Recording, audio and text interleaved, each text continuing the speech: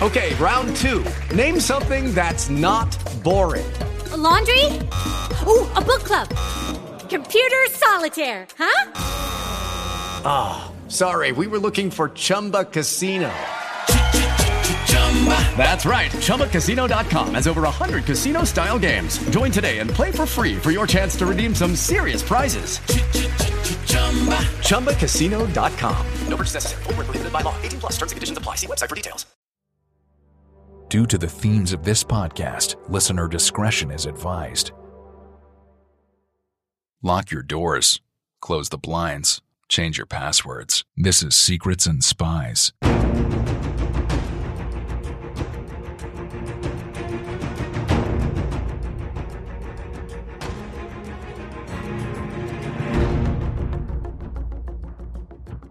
Secrets and Spies is a podcast that dives into the world of espionage, terrorism, geopolitics, and intrigue.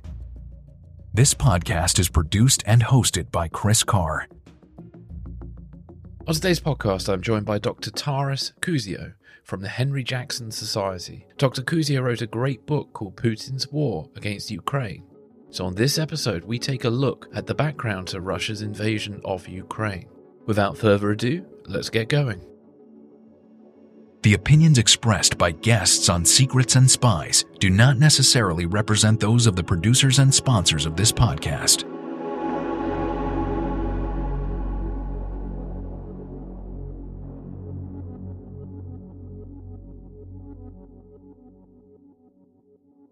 Welcome to the podcast. Good afternoon. Thank you for joining me today. Can you, just for the benefit of the listeners, just tell us a little bit about yourself? Yeah, I was born in God's own county, God's own country, which for those who don't know where that is, that's Yorkshire, of mixed Ukrainian father and Italian mother. Quite a common and typical mix actually in Britain, because after World War II, a lot of Ukrainian men, just like a lot of Polish men, arrived because they were from militaries or they were slave laborers like my dad in Nazi Germany.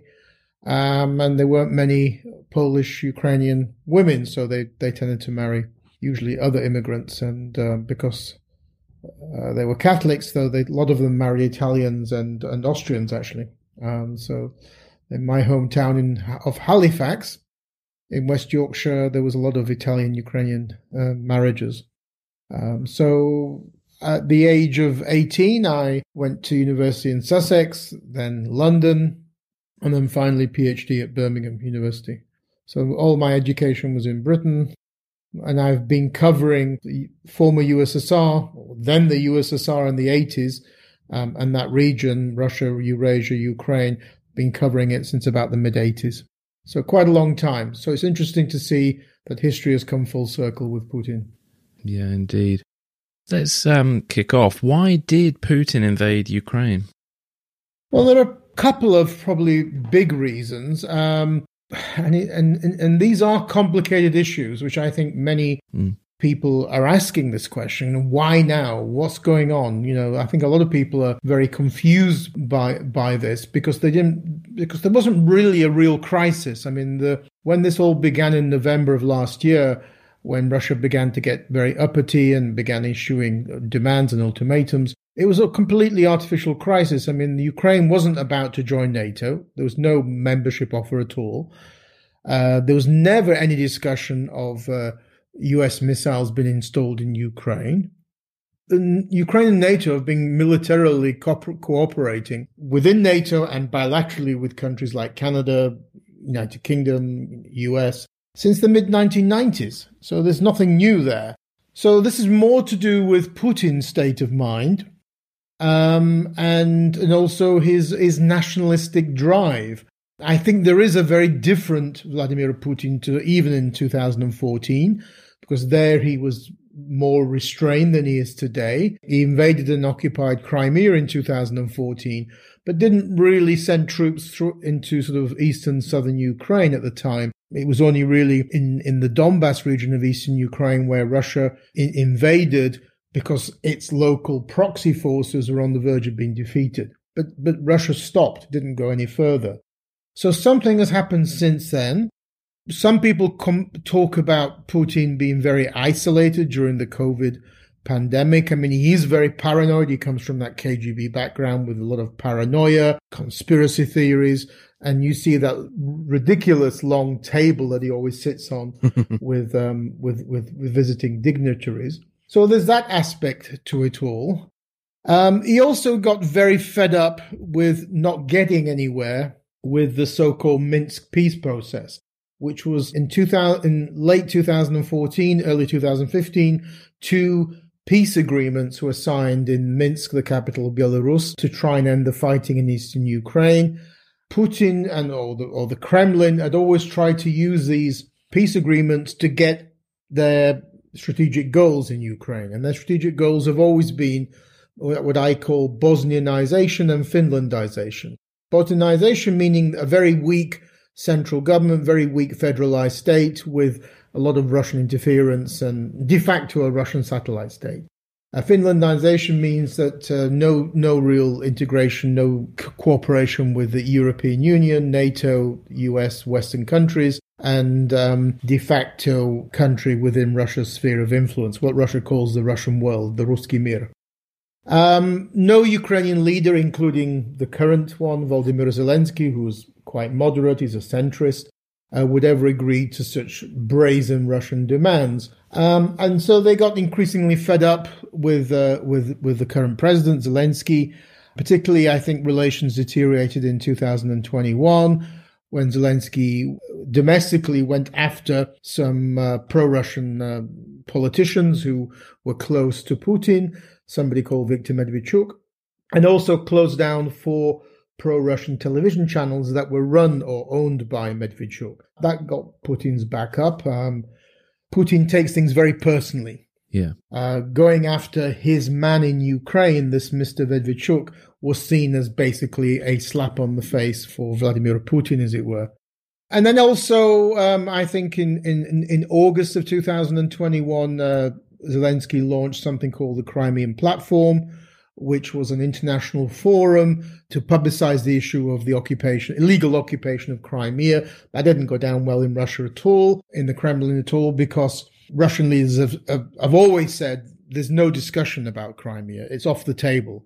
We can discuss everything else like, East Ukraine and this, that, and the other, but Crimea is simply finished business in their eyes. So those are the kind of the immediate factors. But the deeper problem is the kind of evolution of nationalism inside Russia during Putin's 22-year rule as president and prime minister. And what's happened is that there's been a stagnation, a kind of a reversal back to pre-Soviet Tsarist Russian nationalism. And the difference between Tsarist Russian nationalism and Russian nationalism in the USSR are very significant for Ukraine, because in the USSR, it was a country made up of 15 republics, one of which was Ukraine, and the Soviet regime wasn't I'm not a fan of the Soviet Union at all, but the Soviet Union recognized legally the existence of a republic called Ukraine, a Soviet republic, and the existence of a separate Ukrainian people to Russians, and the existence of a Ukrainian language. Ukraine was a founding member of the UN in 1945. It's been a member of the UN nearly 80 years. Stalin managed to wrangle 3 seats at the UN in 1945. Tsarist Russian nationalism, which is now dominant in the Kremlin in Moscow, is a very different animal. It completely denies the existence of Ukrainians and Belarusians, and it claims that there are 3 branches to what they call a pan-Russian nation. So Russians, Ukrainians, and Belarusians. And Putin has repeatedly said for over a decade, Russians and Ukrainians are one people. That's the sort of nationalistic aspect of the driving factor behind this. And added to that is Putin's fantasy world, because they live in a kind of an information bubble that is not reality. So to give an example, the reason why Russian forces are doing so badly in Ukraine is because they really did believe that living in Ukraine are not Ukrainians, but little Russians were going to greet the Russian liberating forces with flowers.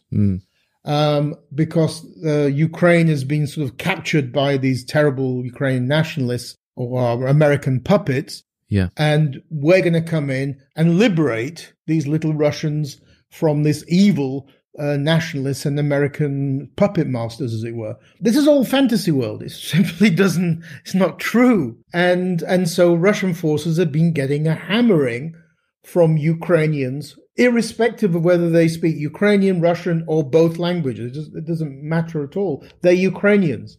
I mean, there are many examples in the world, Austria, Germany, Ireland, Britain, Canada, the US, throughout Latin America, where countries can speak the same language, but they are different national identities.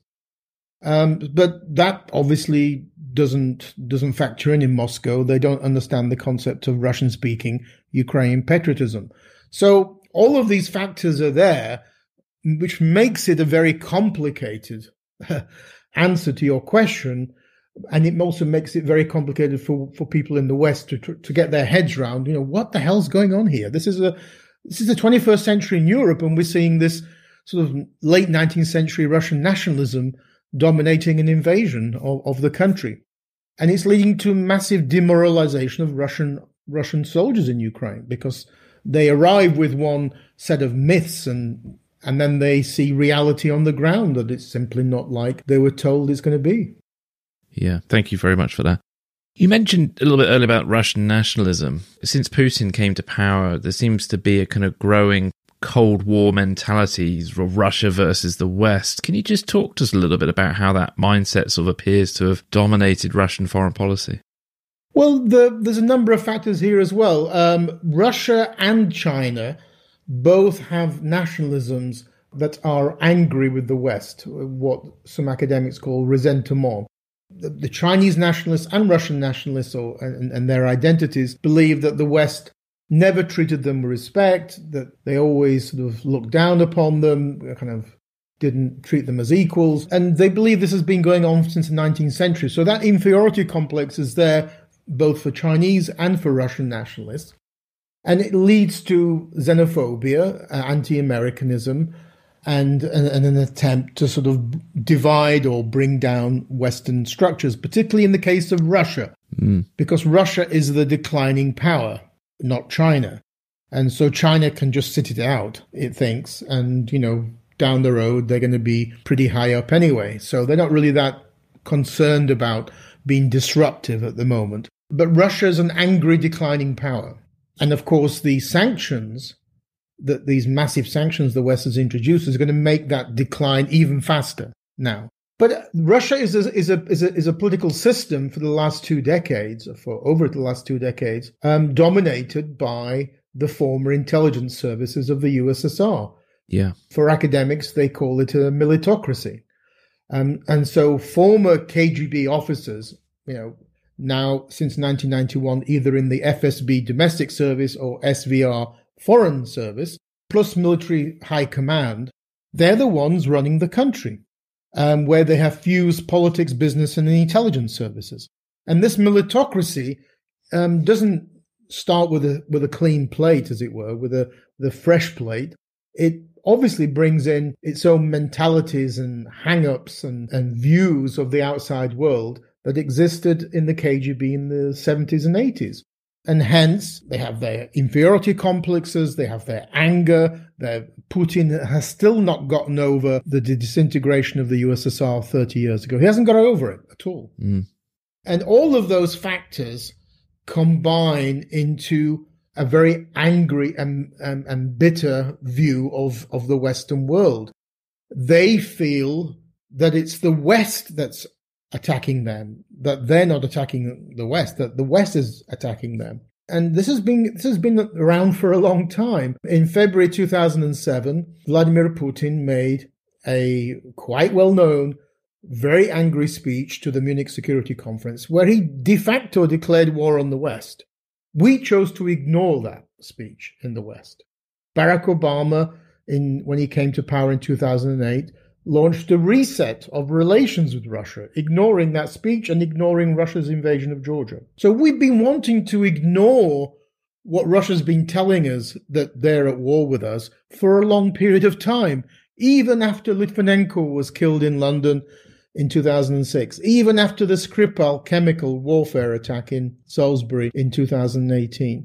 We've wanted to carry on, as it were, not accepting reality. Russia has, or the Kremlin, which is dominated by this kind of mentality, this Cold War mentality, has continued the Soviet goal of undermining, dividing, attacking Western institutions, particularly NATO, but not just NATO, the European Union as well. And it's been doing that in all sorts of ways. For example, financing extreme right-wing political parties in Europe, so that who support sort of Brexit type withdrawal of their countries from the EU. They completely misjudged it on this occasion because the West was very united in its sanctions against Russia. But they believe that if they kept pushing and dividing the West, that eventually it would collapse. They were of the opinion, like the Chinese, that the West was in terminal decline. The West was divided, that the West was, gone. And what they associate the West with is, in their eyes, a unipolar American-led world, which they want to replace with what they call a multipolar world. Now, how this relates to Ukraine is very, very easy to understand, because in the Kremlin, they really do believe that Ukraine was a US puppet state. There was a revolution in Ukraine in 2014 called the Euromaidan Revolution. In the Kremlin, they believed that the Americans took control of Ukraine, created a US puppet state, and that Russia is fighting the US and the West in Ukraine. That this is a proxy war against the West. That now Russia is invading Ukraine to cleanse it of these so-called crazy nationalists who are in hock with Americans and the West.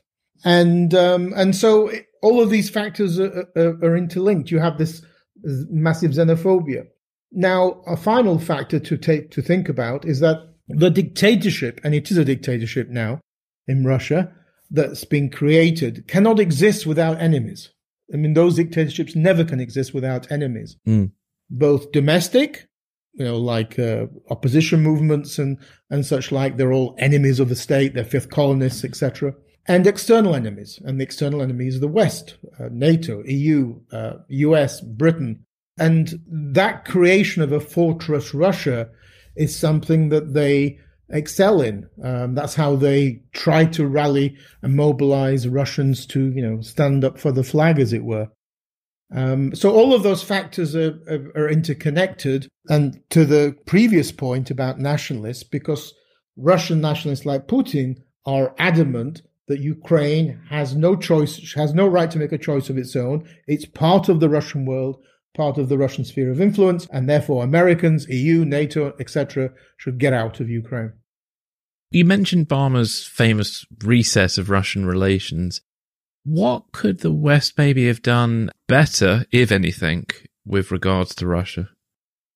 Oh, this is a big question, of course. I mean, for one thing, just to accept as reality what the Russians were telling them. I mean, Russia's been saying for over a decade that the West is its enemy. And every time Western governments have tried to do a reset, and there's been about 3 or 4 from George Bush onwards, they've always failed because Russia understands a reset in the following way. You reset. We have done nothing wrong. And you can't have a reset if one side says we're angels and the other side are the devils. So I think there's been this starry-eyed view of Russia. There was this, I think, a starry-eyed view of Russia and China that with economic greater sort of growth of a market economy, integration into globalization, that these countries would become quote-unquote normal countries. And that's not happened in both cases. There was a very weak responses every time Putin launched military adventures, whether it was in Georgia in 2000. After Georgia was invaded in 2008 by Russia, there was no sanctions by the West. Russia completely got away with it. In 2014, the sanctions launched against Russia for its invasion and occupation of Crimea and military warfare in eastern Ukraine were very timid, very, very timid. So, an expert described them as something like 3 out of 10 compared to what we have now of 8, 9 out of 10. So we've been very weak in pushing back. We've been very accepting of dirty money from Russia. The joke about how London was renamed Londongrad or Moscow on the Thames. Yeah. And so that aspect is there. That influx of dirty money was a strategically perceived concept in Moscow. It was a way to buy up elites in the West. The spread of that money was very important in a way that Russia tried to sort of spread its influence in the West. I always joke that Russia's biggest export was never oil or gas, it was corruption. And thank God Nord Stream 2 has been cancelled now because of these sanctions, because that would have spread corruption even bigger. But we were willing to take all that. I mean, now, it's only now that oligarchs in London are getting a bit worried about the British government. But, Boris Johnson gave Mr. Lebedev, the owner of the Independent and Evening Standard, a peerage, for Christ's sake, over the advice of MI5 not to give it. Yeah. So all of that was there. Obama's name is a dirty word in both Georgia and Ukraine, because not only did he do nothing in response to Russia's invasion of Georgia, but in 2014, he practically didn't do anything then either. And he vetoed the sending of military equipment to Ukraine from the US.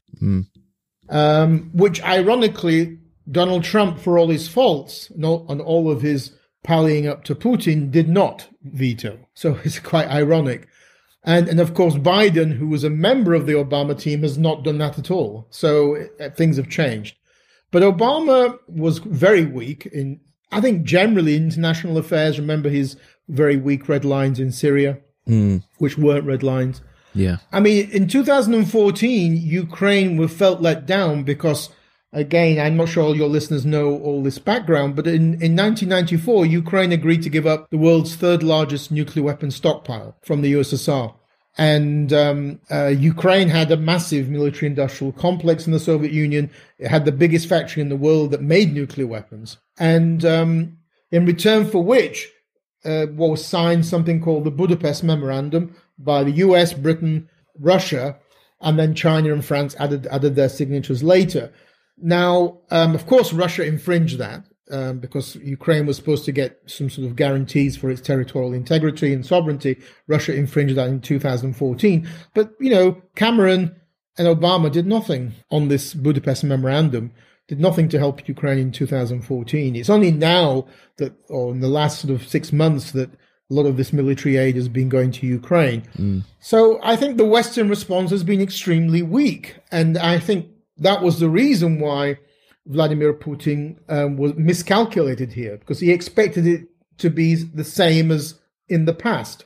Now it hasn't been. The sanctions that the West have introduced now are Iranian-level sanctions, and they're very, very massive. But the Kremlin was led to believe that, based on past evidence, that they're going to get away with it again. I mean, it's going to be, a bit of a slap on the wrist, and that hasn't been the case. But we've sent out all these signals. I mean, just to give you one example, after that horrible chemical attack in Salisbury in 2018, Britain kept giving out these so-called golden visas to Russian oligarchs, where if you pay in something like £2 million, you get a golden visa, right to have residency in England, in London. I mean, £2 million for one of these oligarchs is pocket change, petty cash. So they continue giving those even after that horrible chemical attack. I mean, it's only now that that golden visa scheme, which was introduced by Gordon Brown's government way back in 1998, I think it was, has been cancelled. So sadly it's taken the Russian invasion of Ukraine for us to finally wake up and say, what the hell were we doing for over 15 years? Indeed. One thing that always fascinates me about Russia and these sort of situations and the acts of aggression that you've mentioned is how Putin seems to have fans in both the far right and far left of sort of Western politics. I don't know if you have any sort of insight on that.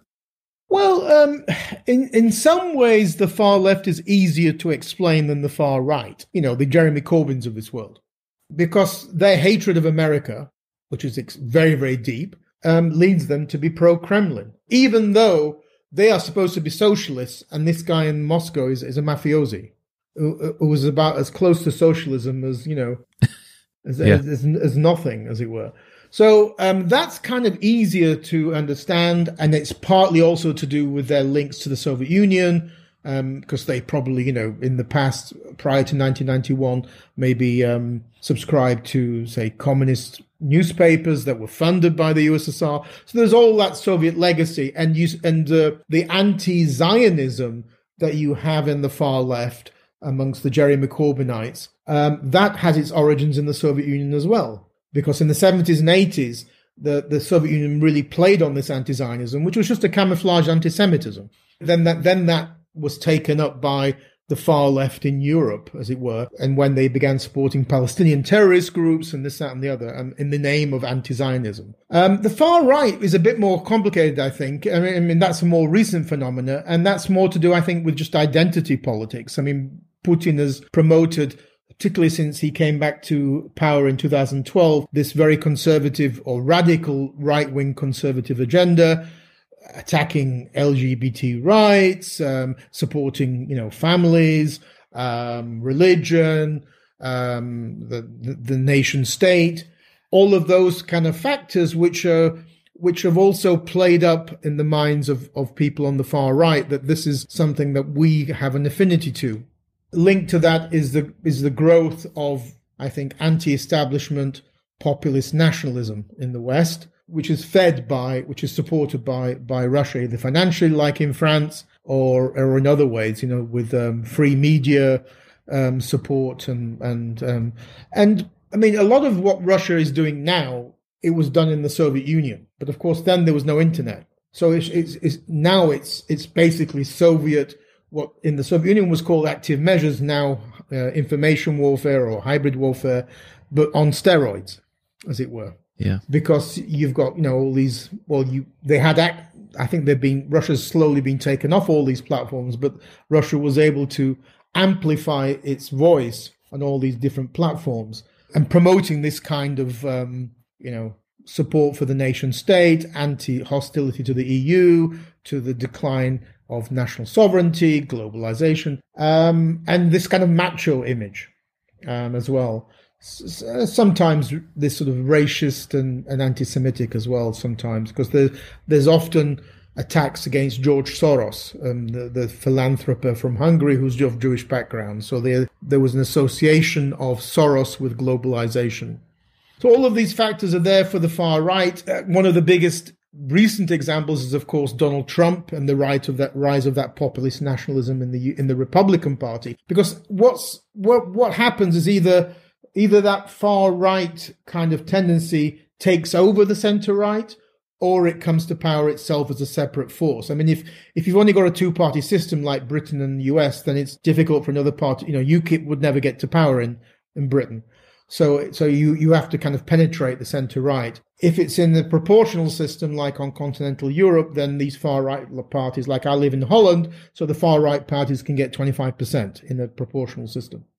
And that sort of populist nationalism has come to the fore. Of course, immigration is a factor. There in Europe, more Islamic Muslim immigration, in the US more Hispanic, I think. So all of these factors are there, and Russia's been playing on it and propagating it as part of that traditional Soviet agenda of dividing and undermining Western societies and NATO and the EU. Thank you. So has Putin overplayed his hand in invading Ukraine, and could this be the end of his leadership in Russia? I think I'd make a lot of money if I knew the answer to that question. He's definitely miscalculated on three fronts. He's miscalculated vis-a-vis his own population. This is not a popular war in Russia. It's not like Crimea. Crimea for Russians is a bit like Kosovo for Serbs. It's a very emotional and very close to sort of Russian national identity and nationalism. Whether that's right or not is a separate discussion, but that's how they feel. So in 2014, Putin had a lot of support for annexing Crimea, and the public opinion polls, there's one particular one in Russia that's tracked that support for the annexation of Crimea in Russia has remained steady at about 86%. So I'm assuming he probably thought this would be another uplift for his popularity by doing, war's a great thing for dictators. They love wars. But that's not the case. This war will not be popular in Russia for all sorts of reasons. Firstly, it will kill a lot of Russian soldiers.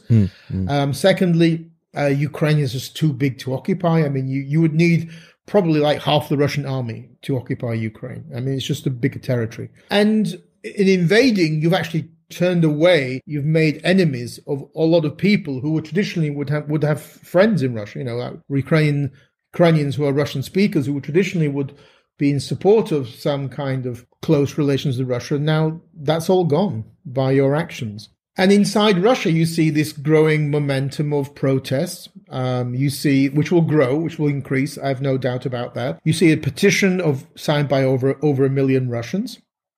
I mean, Ukrainians are playing this very well. When they capture prisoners, and they captured a lot of them, some of them have deserted themselves. They put them on TV. They tell them to ring home with their mobile phones, and then people in the village spread the information around. I mean, you cannot stop information getting out, even in a totalitarian, autocratic system like Russia. I remember the 1980s when the Soviet Union invaded Afghanistan, and this was a totalitarian Soviet Union, and even then information got back about Soviet casualties in Afghanistan. And that was one of the factors, plus many others, that led to the Soviet Union unraveling. People said, why the hell are our kids dying in this faraway place, Afghanistan? Now, that was 15,000 people dead. There's already practically 12,000 dead in 10 days in Ukraine. Yeah. And that information is going to spread. And when it spreads, it's going to be a major problem. So that's one miscalculation with vis-a-vis his own population. The second miscalculation was with the Ukrainians. They were absolutely convinced of their own mythology and nationalist mythology and propaganda that Ukrainians are little Russians and they will be greeting them with flowers as liberators. Well, obviously that's not happened. They've been greeting them with British, American, Swedish, and Turkish weapons. And lethally. I mean, I watch these videos every day, and the amount of destruction is huge of Russian military equipment and, of course, Russian military casualties. And then the third miscalculation we've kind of touched on is the West. They really did believe that the West would be a walkover, that they would introduce very weak sanctions, like in 2014. The West would be divided. France and Germany are traditionally pro-Russian countries, and so they would always try to water these things down. That's not the case. We've seen a revolution in German foreign policy. I mean, can you imagine the symbolism of Germany supplying weapons to Ukraine to kill Russians? I mean, this is mind-boggling. And Germany cancelled Nord Stream 2. Think of the billions that Russia has poured into building Nord Stream 2 pipeline, and now it's all gone. And it will not come back. That's it. There's no way that this is going to be somehow reopened down the road. That's it, because Germany will have to rethink its energy policies. So Russia's miscalculated domestically, inside Ukraine, and with the West. And so, yes, I think those that believed, like myself, that Putin was president for life, which is what he was, he built a system where you can't leave office and go work on an allotment growing potatoes. I mean, that's not going to happen, because there's no honor amongst thieves. You're going to get a knife in your back if you retire. Yeah. So you've got to stay in power forever. That assumption is now gone. I mean, he changed the constitution back in 2 years ago so that he could stay in power until 2036. But we'll see now. I think it's a big question mark what his future holds. I mean, there are all sorts of rumors about his health. He doesn't seem very kind of healthy. I mean, I've watched 3 press conferences of his in the last 10 days or so, and it doesn't look rational. I mean, it's like he's zombified, staring at the camera, very angrily talking, as it were. And I watched a press conference, or a speech he gave last Friday to the Russian Security Council, and I watched it on French international television. And after he gave the speech, the French commentators said he's living on a parallel universe. These are French commentators. So there's something going on there as well. Maybe it's the effect of the COVID isolation. Who knows? I mean, and the Americans are coming out with all sorts of investigations into the state of his health and the state of his mind. But yes, I don't think you're going to get many people now betting on him staying president for life. No. A lot of people are obviously describing as Putin backed into a corner. Is there something that could be done to persuade Putin to stop what he's doing? Well, the sort of golden parachute kind of thing. Yeah. I wonder. I mean, I was never an optimist about any kind of negotiations with Russia since the crisis began in November. I thought that they were always going to get nowhere. And I read an article by an Irish psychologist who called what Putin has the hubris syndrome. And he said it's practically impossible to negotiate with people like that because they're so narcissistic, so full of themselves, and they think that they're right and everybody else is an idiot. And also, that KGB mentality also doesn't understand the concept of compromise. I mean, they could have had a deal. Zelensky, the Ukrainian president, was elected in April 2019. He's a moderate. He's Jewish background and a Russian speaker from East Ukraine. He's not a crazy nationalist.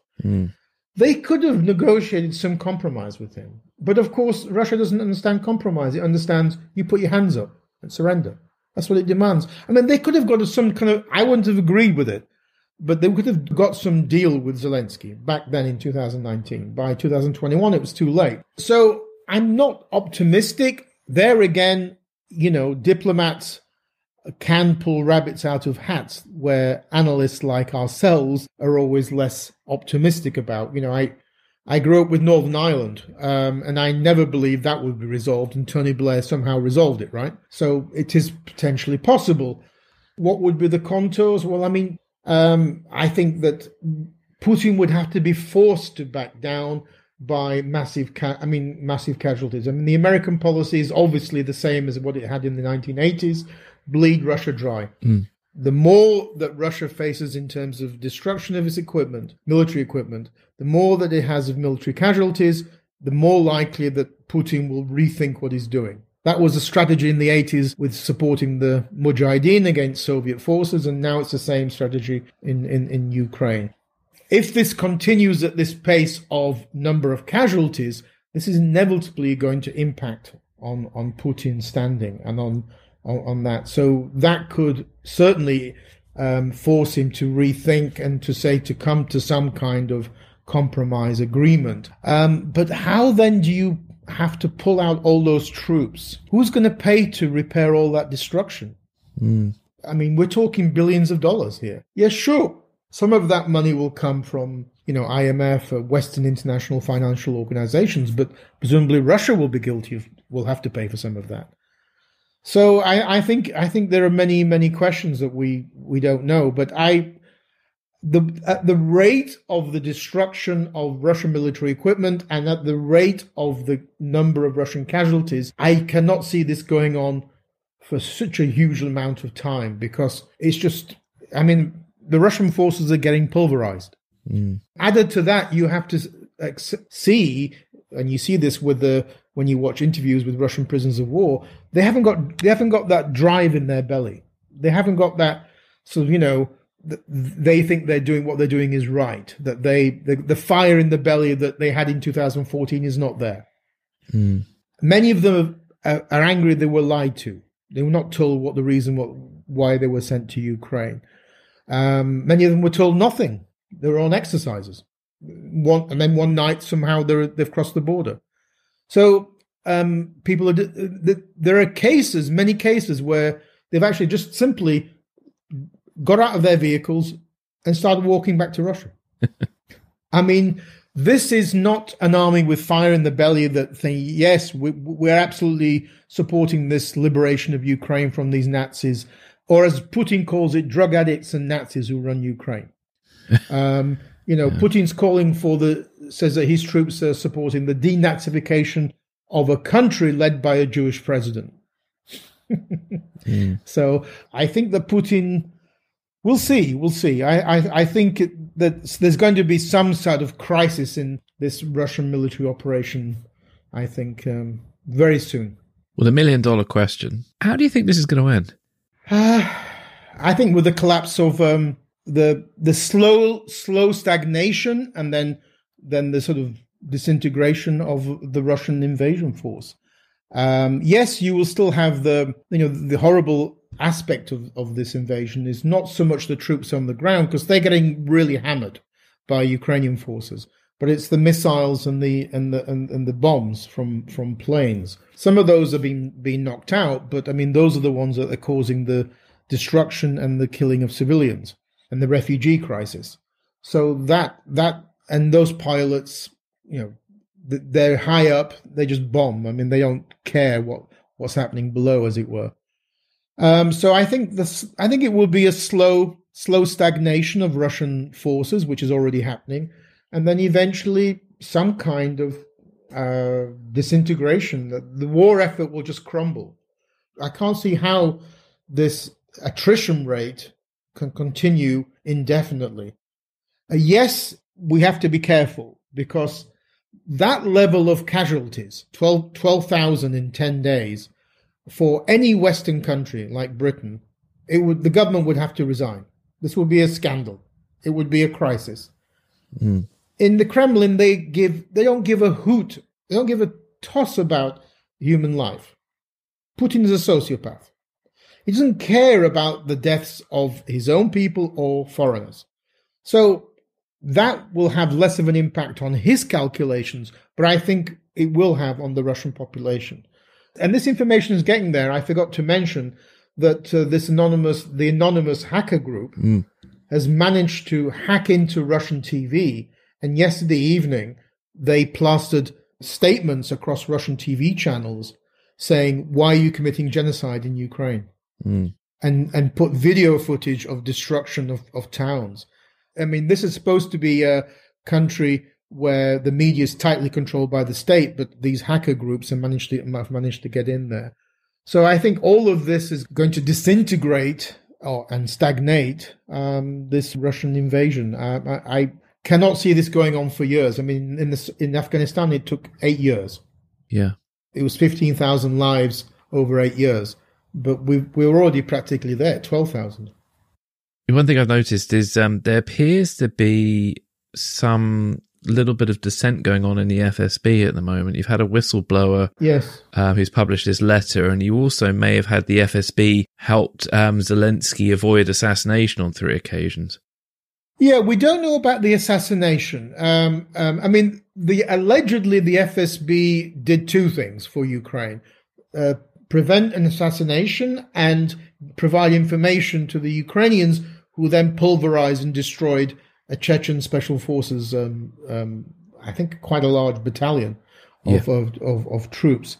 Is that true, or is it Ukrainian disinformation spreading an attempt to sow dissension within the FSB?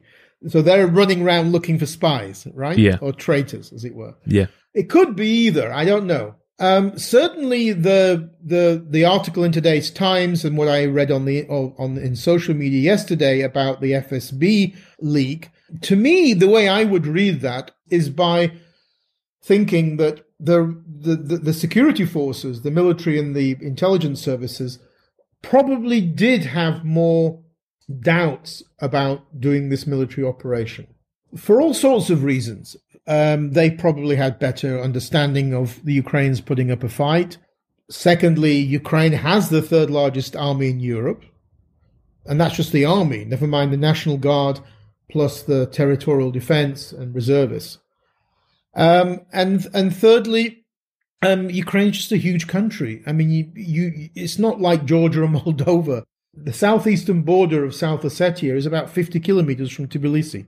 Yeah. Donetsk is 750 kilometers from Kiev.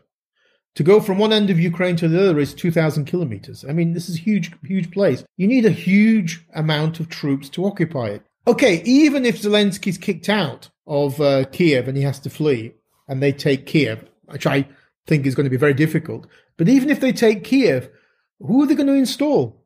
I mean, it's going to have zero legitimacy, and I wouldn't be surprised if it'd be dead in within a month from an assassination. So I think that they were discussing all of these different problem factors, and they were therefore far more cautious in saying, hold on, why don't we just stick to what we've been doing the last 8 years, which is hybrid warfare. And there, they got away with a lot more. I mean, this is where it's difficult to understand Putin, because Russia's strengths were nuclear weapons and fighting in the gray zone, the hybrid warfare zone. And because when Russia was doing stuff in the hybrid warfare zone, the gray zone, a lot of the times the West ignored it. For example, it's only now the West is pointing at Russia and blaming Russia for cyber warfare attacks. But previously they were saying, "Oh, we don't know who's behind this. We have no proof." Yeah. So I would think that these Russian intelligence services would be saying, "Let's stick to what we're good at, the gray zone."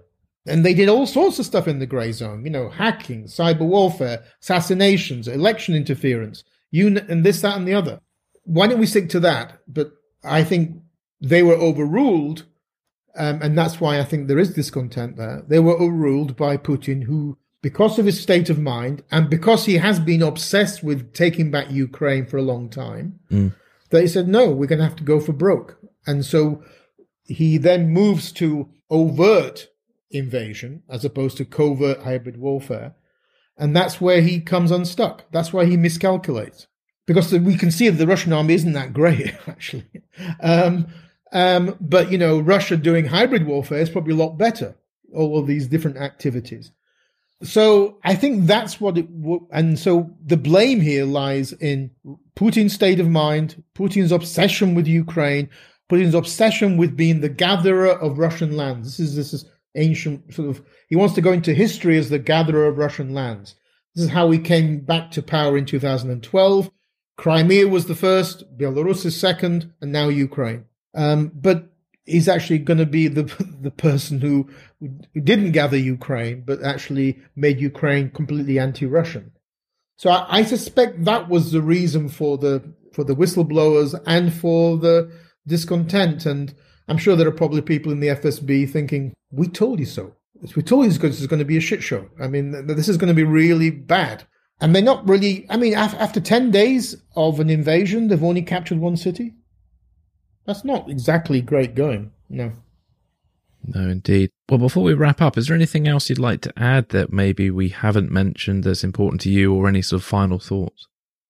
I think that the only probably area, because we're British, as it were, I think that Britain has been outstanding during this crisis in supporting Ukraine militarily, and I think diplomatically and other areas. But there's a disconnect in Britain between that aspect of, shall we say, global Britain post-Brexit, new foreign policy, and the lower willingness at home to sort of wrap up Londongrad and the whole dirty money thing. And we have to understand that all of these things are connected. Big business, politics, and the intelligence services in Russia are all interconnected. And these have always been national security threats to Britain. Now we're beginning to understand that in Britain, but even with these new heavy sanctions, Britain seems to be less willing to apply them to, say, oligarchs than the European Union and the US. So, for example, why is it only in the European Union that they're taking control of yachts or nationalizing property in yachts of oligarchs? So I think that we should connect the dots, as it were. That all of this is interconnected. That Putin's been using for a very long time corruption and the export of corruption to penetrate Western societies, and when elites have been corrupted, that's when you have populist anti-establishment politicians who then go out to the voters and say, look at these corrupt elites, we have to be hostile towards them. So Russia's very good at doing all of that, and we should understand that all of these factors are interconnected, and Britain should be more determined to return the great name of London to London. It should no longer be called Londongrad or Moscow on the Thames. I love London. I lived there for 20 years, and it's a great old and international city. It's the time we took it back from this dirty Russian money. Yeah, and I've seen some suspicious yachts, and I live in London. Yes, they could be the first foray of an invasion force, for all we know. That's one way of getting him. Well, where can listeners sort of find out more about you and your work? Well, I work at the Henry Jackson Society. It's a think tank in London. I'm a research fellow there in charge of Russia and Eurasia. Go to the Henry Jackson website. We're always publishing papers. We have one coming out today or tomorrow on the whole question of how we should hit back with Russia with a no-fly zone over Ukraine, or at least parts of Ukraine, to help humanitarian corridor, to help refugees. And we should also, secondly, be declaring Vladimir Putin and his Kremlin allies as war criminals in the International Criminal Court. And thirdly, we should declare Russia a terrorist state alongside North Korea, Syria, and Iran. Mm-hmm. So that's a paper coming out tomorrow, I think, or maybe today or tomorrow. And later in the week, I have another paper coming out to our think tank looking at China, Taiwan, because one of the ramifications of this global crisis, it's not a crisis just in Ukraine, this global crisis is that China is watching us. China is watching how the West responds to this. Now, if the West had responded weakly to this crisis, as Russia believed it would, then that would have sent a signal to China it could get away with occupying Taiwan. Mm. So China's now seen the West as being quite united and determined to push back against Russia. So that's actually good for Taiwan. So China's going to say, oh, we can wait. We can wait. There's no rush, right? Mm-hmm. And China's kind of slowly distancing itself from Russia. It hasn't supported Russia at the UN. It's abstained. It hasn't voted with Russia. So that comparison is there. And because, international politics is signals. It's sending signals all the time. And the West on this occasion finally has sent a united and determined signal that this has crossed so many red lines, it's untrue. Thank you very much for your time today. Thank you.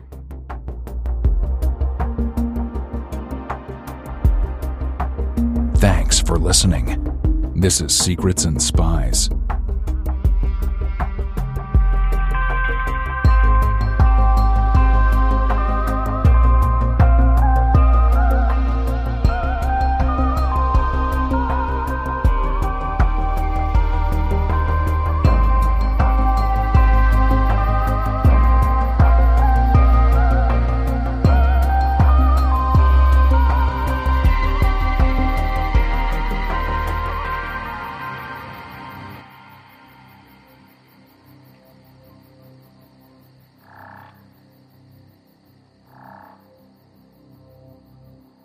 If you're shopping while working, eating, or even listening to this podcast, then you know and love the thrill of the hunt. But are you getting the thrill of the best deals? Rakuten shoppers do. They get the brands they love with the most savings and cash back. And you can get it too. Start getting cash back at your favorite stores like Bloomingdale's, Levi's, and Zappos. And even stack sales on top of cash back. It's easy to use and you get cash back through PayPal or check. The idea is simple. Stores pay Rakuten for sending them shoppers, and Rakuten shares the money with you as cash back.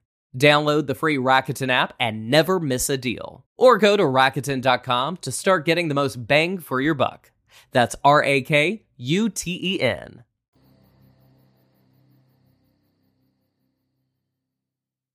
is Ryan here, and I have a question for you. What do you do when you win? Like, are you a fist pumper, a woohooer, a hand clapper, a high fiver? I kind of like the high five, but if you want to hone in on those winning moves, check out Chumba Casino. At ChumbaCasino.com, choose from hundreds of social casino-style games for your chance to redeem serious cash prizes. There are new game releases weekly, plus free daily bonuses. So don't wait. Start having the most fun ever at ChumbaCasino.com. No purchase necessary. VGW. Void where prohibited by law. See terms and conditions. 18+. Hello, it is Ryan, and we could all use an extra bright spot in our day, couldn't we? Just to make up for things like sitting in traffic, doing the dishes, counting your steps, all the mundane stuff. That is why I'm such a big fan of Chumba Casino. Chumba Casino has all your favorite social casino-style games that you can play for free anytime, anywhere with daily bonuses. That should brighten your day a little. Actually, a lot. So sign up now at ChumbaCasino.com. That's ChumbaCasino.com. No purchase necessary. VGW. Void where prohibited by law. See terms and conditions. 18+.